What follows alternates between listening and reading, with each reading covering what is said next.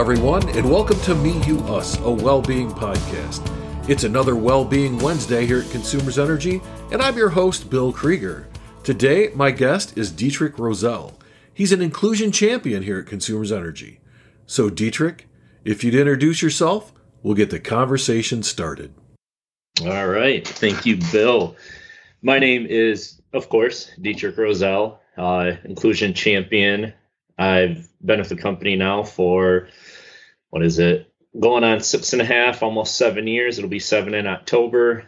I started out reading meters for, 6 months, worked in our theft department, which was a crazy experience. Did that for about 4 years. Worked in our learning and development realm, HSE refresher, your first aid CPR, did that for almost 2 years. And just joined as an inclusion champion at the end of January. So been going strong for about 5 months now. Well, that's great. It's funny. I interview a lot of people from the company, and many times it starts out with, I started out in meter reading. It seems to be a place where people have traditionally been able to get in and get their start with the company. It sounds like you've had a pretty good view of what we do as a company, being in theft and then working in learning and development and all of that. So do you have a background in teaching, or was learning and development just something that interested you? Yes, I do have a background in education. I went to Western Michigan, I think one of your favorite schools. Went there for elementary ed. So I did my internship in second grade. And then after I graduated college, I actually worked in preschools for about 3.5, 4 years. And then I taught second grade up in Muskegon. And then I did a Head Start program in Jackson. So kind of your early preschool type age students. So it was, a big change going from working with kids to transitioning to consumers and working with adults. Yeah, I got to think there's some differences, but there are definitely some similarities. And hey, just for the audience to know this, I graduated from Central Michigan, so I'm a Chippewa. And if you don't know this, there's a little bit of a rivalry between Western and Mount Pleasant. So thanks for pointing that out, Dietrich, because I can remember there were actually riots at one time in Mount Pleasant over the football game. So I don't think we have that kind of rivalry, but we do have a good one. So it's interesting that you were in education. My daughter just graduated from Michigan State University and begins her internship this summer and into the fall with Bath schools.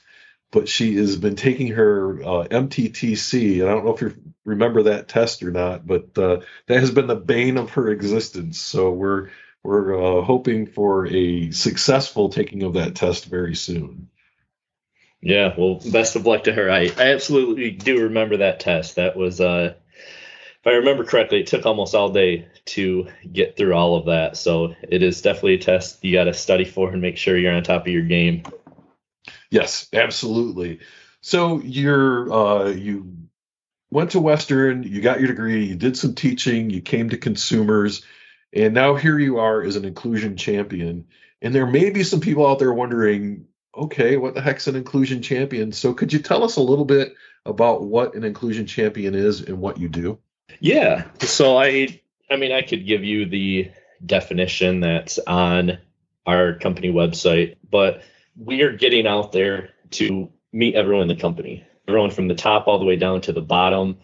And, when we do go out there, we're just trying to embed diversity, equity, and inclusion into everything that we do as a company, everything from the hiring process to make sure it's as diverse as possible than just, hey, we're going to put our application or our new job posting on this website. We're going to try and get it out there to different communities. The interview process, make sure we have a diverse interview panel. And traditionally, it's people that are working within that role. You have 4 or 5 of those individuals, and those are typically the ones on the interview panel. Well, diversifying that to, maybe there is one person that does that role currently. There's another one that's a customer of that role within the company, someone from a completely different department, just to kind of diversify that panel. And, those are just a couple things with the interview process. within the company itself is we're just trying to create that culture. I don't want to keep saying the DEI culture, but it's kind of, that caring piece, that caring culture to just show people that, this isn't about black and white, male and female. People tend to be like, okay, we're getting this diversity crammed down our throats. Is diversity this, trying to meet a quota for certain jobs or roles or whatnot. And, that's not what we're doing in this job and in the DEI space. We're trying to help people have that sense of belonging, that they're excited to go to work, that they have a purpose, whether it's meter reading or call center, inclusion champion, whatever it is, they feel that their role is important to the company and they're happy, they're excited, they're ready to go to work because they know that, I can be who I am and I can just bring my true self to work. So that's kind of in a nutshell of what we are as inclusion champions. Well, and I'm really glad that you clarified when we talk about like diverse panels or we talk about diverse hiring. Many times people will jump right to skin color or gender or ethnic background. And really, when we talk about diversity, we're talking about this whole host of things that feed into what diversity means. And I think that's part of the message that you're getting out there as well, isn't it? Yes, absolutely. I mean, even, diversity of thought is something that kind of gets thrown around here and there, but I can't tell you how many times, whether it's been here at work or my personal life, when I have maybe a project I'm working on here at home or at work, and, I can't figure this out or I can't get past a certain step. And I've just talked to someone, maybe just like in passing, and be like, hey, I'm working on this. It's kind of crazy. I have this issue here.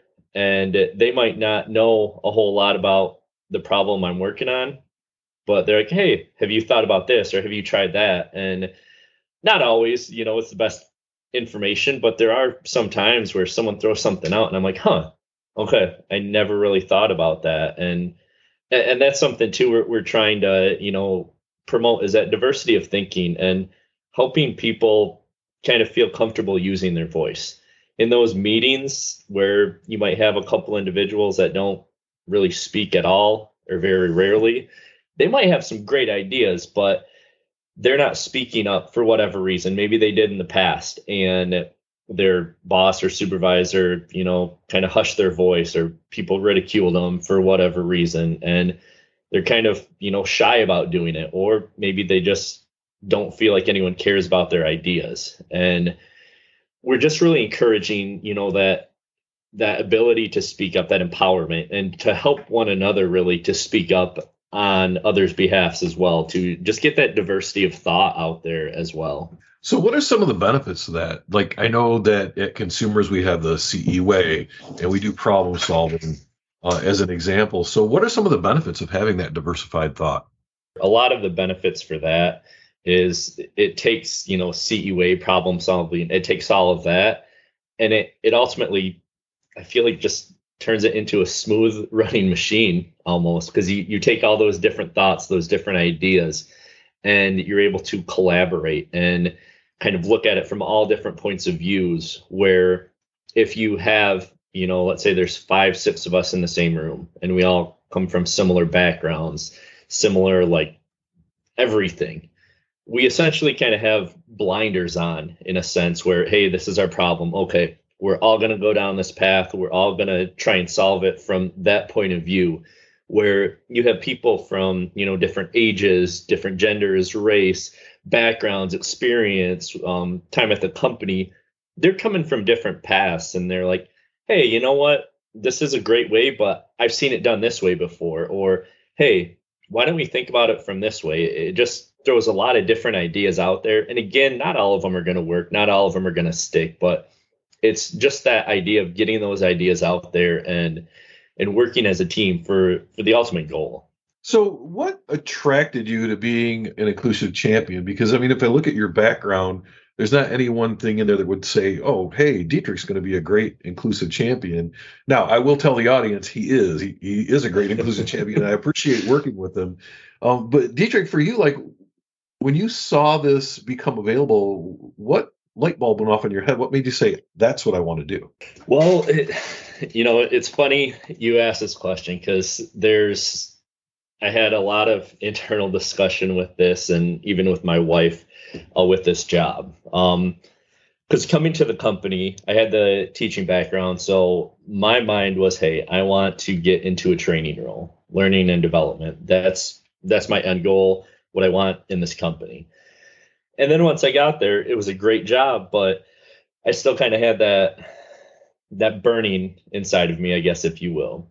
And then I saw this job come up, and I wanted to apply, but my hesitation is this role as an inclusion champion to kind of be in the DEI realm.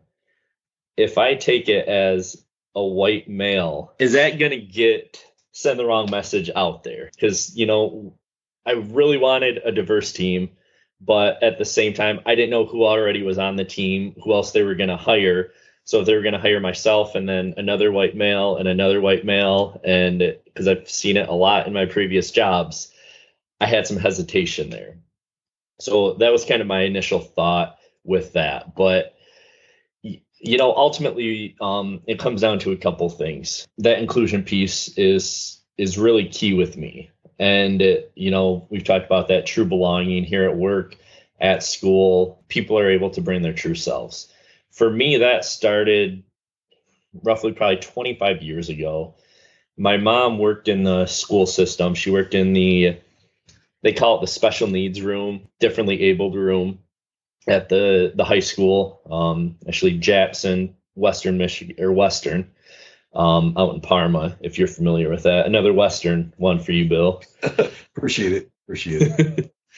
And so she worked in that room at the high school, and I was in that room quite a bit when I had off days, because I went to a different school that had different times off, and they'd go on weekend trips, summer trips as a class, and I would spend a lot of time in that classroom. And that right there, it gave me a different perspective, a perspective that a lot of individuals don't get to have, where you're around someone that's different than you.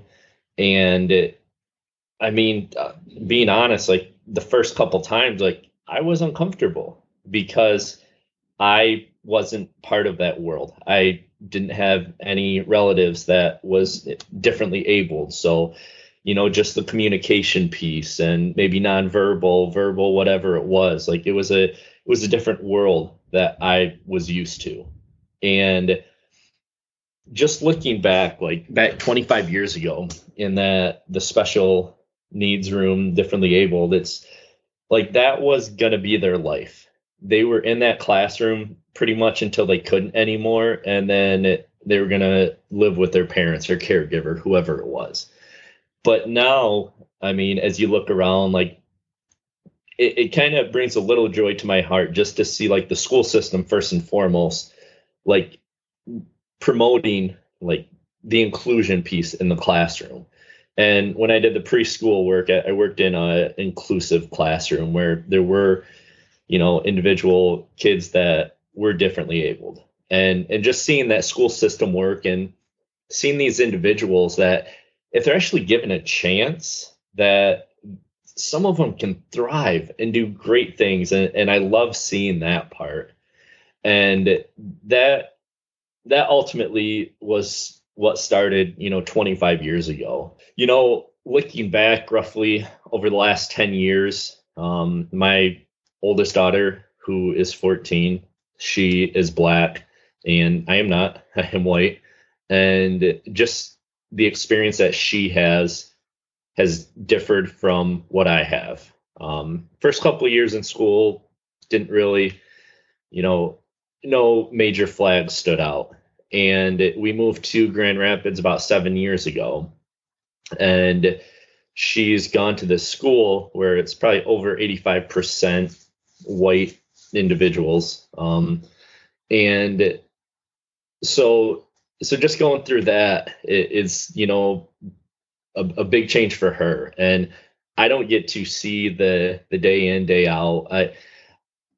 I can't say there's like major issues there, but I will say there are, a handful of things that have been brought to my wife and I's attention where students are making fun of, people's hairs because it's different than theirs and calling them nappy. And really the heartbreaking thing was seeing someone send her a video that they made, a fellow classmate, just like a little 20-second clip of music video, and just them like dancing to some music, and the caption said, "Shut the F up, you're black." And then try and walk that back and say, "Oh, I didn't mean to send that. My cousin sent it, da da da da da." But just knowing the fact like that was sent, that was created, and I don't know what that student's home life is like, if their parents are actively talking about that or if they're not. I can't speak to all of that, but just seeing that video sent, knowing that, that's a glimpse of what my daughter either has experienced or will continue to experience is just very heartbreaking, very eye-opening, and it kind of lights a fire in me a little bit. So for me, those are, a couple reasons why I wanted to join as an inclusion champion. So I can see that your life experience gives you a different view than a lot of, I will say, a lot of us. Growing up in my house and, growing up with my family and friends, I have said this before, in all honesty, many times I hear stories and I just don't believe it, because I don't believe that people would actually be like that. But then it really did happen, and it happened to you and your daughter in that case. And I think you got to know people who are different from us, different from you and me, through your mother's experience, the experience you had in that classroom. And so I can see where that would give you a whole different viewpoint. What I find interesting, though, if we go back to the beginning of diversity, equity, inclusion, and the inclusion champions, is that when you wanted to apply for it, your first thought was you went right to race and gender, which is a great teachable moment for all of us, because personally, that's where my bias goes when I think about diversity, equity, and inclusion. That's where my bias first would take me. But you looked at it in a different way, in that you wanted to make sure that this group would be representative of everyone, so that everyone would have a voice in a place at the table, and that their voice would be heard and actions would be taken. So I applaud you for having that amount of care and thought into coming into this team. That's pretty amazing. And I hope that, as painful as the experience was for your daughter, that maybe some other people might have learned something from that experience. Yeah, absolutely. It's one of those where we are going to have a lot of teachable moments with our daughter in that realm, and just knowing that there are going to be some individuals out there that she will have to encounter. She is a strong young woman, and she has done incredible in this space, and she just has such a kind, loving, gentle heart in there. And one thing to what you said too is, I hear it a lot, is people hear these stories and they kind of write off, "Oh, you know what, that didn't happen. No way people out there do that." And that is one thing that just, like, I don't want to say it annoys me, but it just makes me want to tell people, like, listen, like, everyone's experiences in life are different. Like, some people have great experiences, some people don't have the best experience. But when someone's telling you this story of their life or something that happened, kind of take a step out of your own world, your own experience, and say, hey, they have this experience. They're telling this for a reason.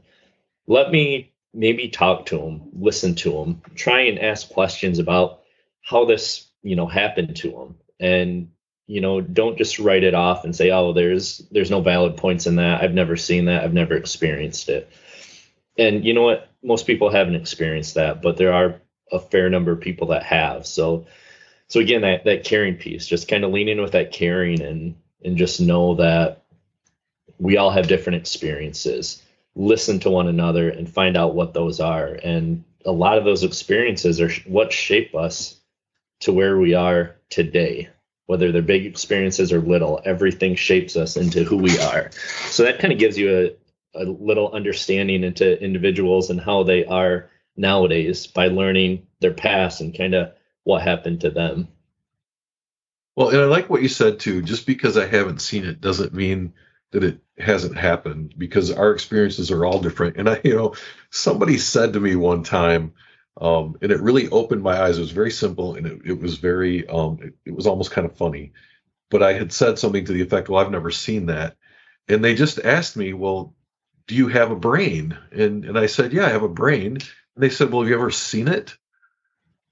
How do you know it? How do you know it exists if you haven't seen it? Well, because I know I have one. And the point is, just because you haven't seen something doesn't mean that it doesn't happen and it doesn't exist. And we should listen to each other's stories. One of the things we talk about in our inclusion tailboard is sharing our stories so that others can learn from our experiences. And I appreciate you sharing these stories and being open. I mean, this can't be easy in an open forum to talk about these things, but it is important that people hear that for two reasons, really. One is that they may not believe it happens. They may be in that space that I used to be in. The second one is it may be happening to them. And if they know that they're not the only person that this is happening to, and that there is a place they can go, a safe space, that can be very helpful as well. So I appreciate you being willing to share that. So we're kind of coming towards the end of the podcast. But before we go, Dietrich, I wanted to give you the floor. I wanted to give you an open forum to share whatever you would like to share with the audience. Sure.